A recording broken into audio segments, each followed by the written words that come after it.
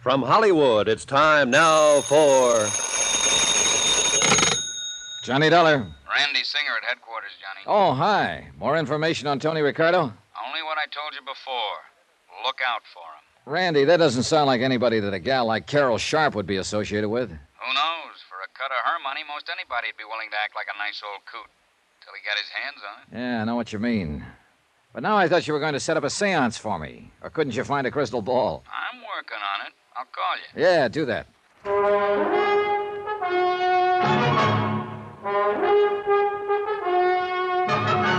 Tonight and every weekday night, Bob Bailey in the transcribed adventures of the man with the action-packed expense account, America's fabulous freelance insurance investigator. Yours truly, Johnny Dollar.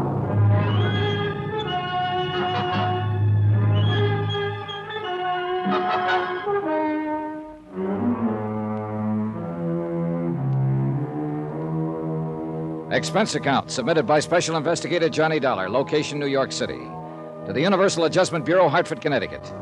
Following is an accounting of expenditures during my investigation of the matter of the medium. Well done.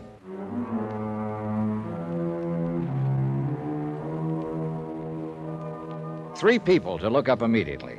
First, Carol Sharp, wealthy heiress who insisted on a funny change in the beneficiaries of a whopping big life insurance policy. Second, a questionable character named Tony Ricardo, who was scheduled to be one of those beneficiaries. Third, in the same category as Tony, one Madame Celia Morgana, a self-styled psychic medium. Instead, I huddled with Tommy Green, the broker who handled Carol Sharp's policy. But you haven't even seen Carol yet? Nope. Johnny, I can't stall off changing the beneficiaries of her policy much longer. You've got to do something about this. Because you don't like mediums? This one is a fake. Or you don't like playboys with foreign names? Listen, Johnny, I'm afraid that once she names them in her policy, her body will suddenly turn up floating around somewhere in the East River. But what if I find they're okay? In spite of the opinion of Sergeant Singer of the NYPD. What did he say? Oh, not much. But he hinted that when I meet Ricardo, I'd better be carrying a gun. Well, don't you see? That's exactly what I'm driving at. As for the medium, well, Tommy, you know as well as I do, there are a lot of perfectly legitimate, honest spiritualist churches all over the country. Believe me, Johnny, if this one ever saw the inside of a church, it'd be a miracle. She's a fraud. How do you know? Ever met her? I know how these phonies operate. Ever met her? No, I haven't. I haven't the least idea where to look for her. That's why I sent for you. But you haven't even seen Carol yet. Now, look. Tommy, I've taken a place in her apartment hotel, the Bell Towers. Oh, you expense account boys. And I'll meet her as soon as I can, in my own way.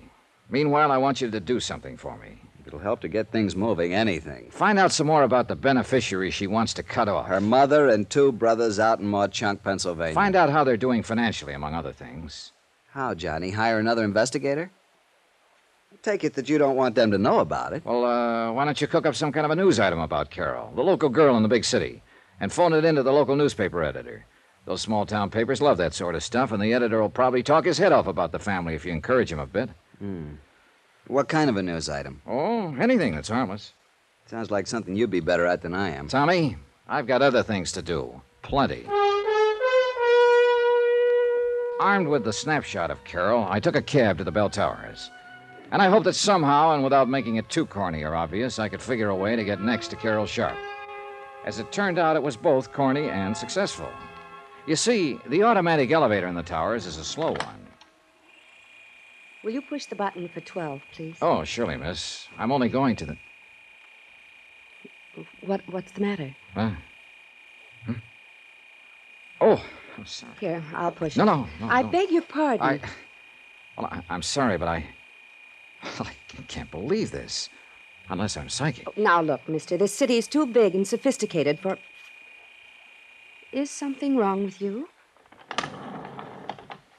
You did want to get off on the 10th floor, didn't you? Yes. Yes, I did. Well, we're here. Floor 10, so... Mister, did somebody hypnotize you? Yes. No. Oh, please, miss, excuse me. It's just that I can't believe... Oh, I'm terribly sorry. Well, when I was a kid, I used to have a dream over and over again about a beautiful girl, and her name was Carol. What? The same dream over and over, and it startled me just now because you look just like she did.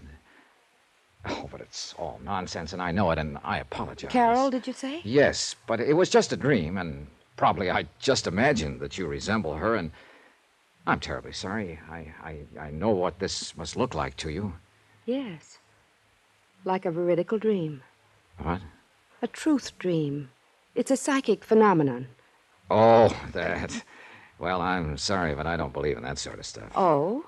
Well, it just happens that there are thousands of cases on record, and by people of reputation and responsibility. Oh, sure. But now, excuse me, and again, I want to apologize for this, this embarrassing moment. Goodbye. I could see over my shoulder that she left the elevator door open until I'd gone into my suite across the hall. I sat down next to the broad window overlooking the East River, crossed my fingers, and waited. 10 minutes. 15. Hello? Mr. Dollar, Yes, who's that? this is Carol, What? your dream girl. Hello? Oh, I get it. I made a fool of myself in the elevator, and now you're rubbing it in. No, I didn't mean it that way. I hope you don't think I'm being forward, but I'd like to talk with you. About your dream, I mean. What's that mean? And I was afraid you thought I was trying to pull a fast one in the elevator. But, how did you know who I am? I just asked the desk clerk who was in 1013. My name is Carol Sharp. Then it really is Carol. Well, that's amazing. That's why I want to talk to you. Well, there's a nice cocktail lounge downstairs. In half an hour? In half an hour. Bye. Dollar, you are a fast one. Now, let me see. Johnny Dollar. Randy Singer. Yeah, I want to know. Well, what's the matter? After what I've been talking to, this is a come down. Now, what are you... Oh, you met Carol Sharp, Sure huh? did. Uh-huh.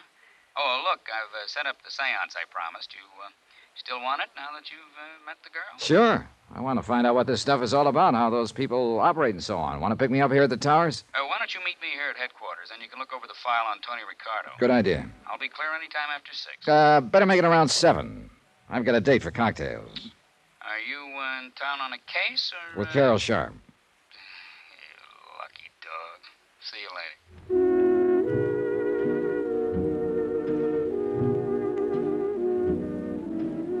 To say that Carol looked like a vision when she swept into the cocktail lounge would have been a gross understatement. Her light blue cocktail gown was probably from Hattie Carnegie, but its lines were simple in the extreme, and it only served to accentuate the fresh, lithe figure and the natural beauty of the girl. Her blonde hair was drawn back tightly, and a silver blooming stole was draped carelessly over her shoulder. If I'd put on an act when I stared at her in the elevator, believe me, this was no act now. I hope you don't think me too brazen for having called you the way I did. You have no idea how glad I am. Will this be all right? Oh, fine. Thank you. I was afraid after that episode in the elevator you might have thought I was just some lonely bachelor trying to find a date. Are you a bachelor? I confirmed. Well, you just haven't met the right girl. Well, there are times like this when I think perhaps the... Your order, sir? Oh, sure, point killer. Carol? Sherry and bitters, please. Sherry and bitters and VO over ice. Thank you, sir. Be honest with me. Do I really look like the girl you used to dream about when you were a little boy? Or did you dream about a little girl your own age who just happened to bear some resemblance to me? Well, no.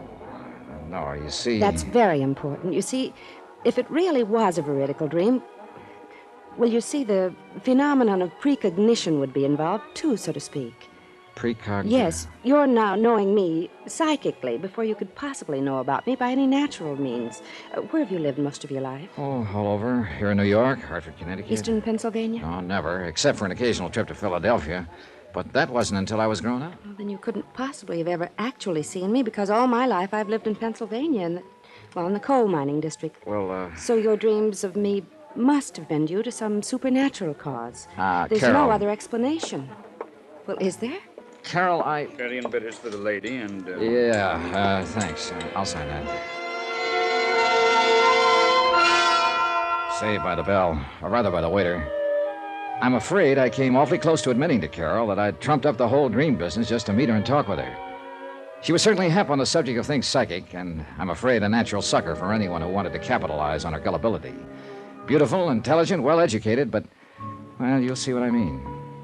And although it's a terrible strain on her, these deep trances, I mean, I've received messages through her, Johnny, from my father. Through this medium?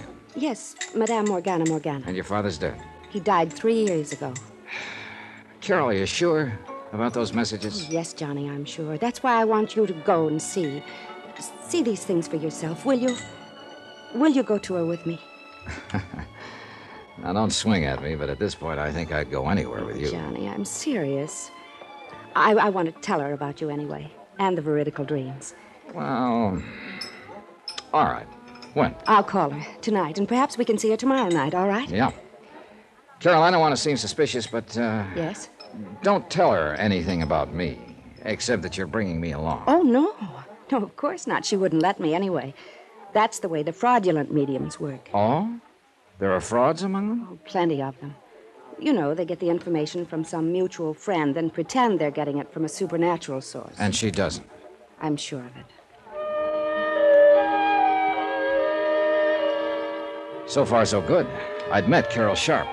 I'd convinced her in a snide sort of way that I was intrigued with this psychic phenomena business. I was well on the way to meeting the medium who had sparked this whole case. And later tonight, thanks to Sergeant Randy Singer of the NYPD, I'd attend a seance calculated to be my first step in finding out how the phonies in the racket impress their customers. There was just one more person to meet, Tony Ricardo, whom Carol wanted to name, along with the medium, as beneficiary of her big insurance policy. By the time Carol and I finished cocktails, I was sorry I'd made any plans for the evening. But I was already late for my meeting with Randy at headquarters. I took Carol back to her penthouse and then dropped into my own suite to pick up a topcoat. Somebody had shoved a note under my door. Mr. Johnny Dollar, if you value your life, you'll stay away from Carol Sharp. It was unsigned.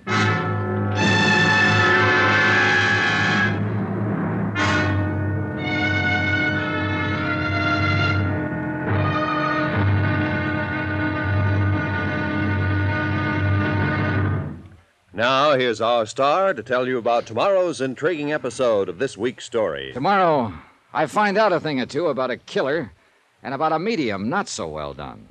Join us, won't you? Yours truly, Johnny Dollar.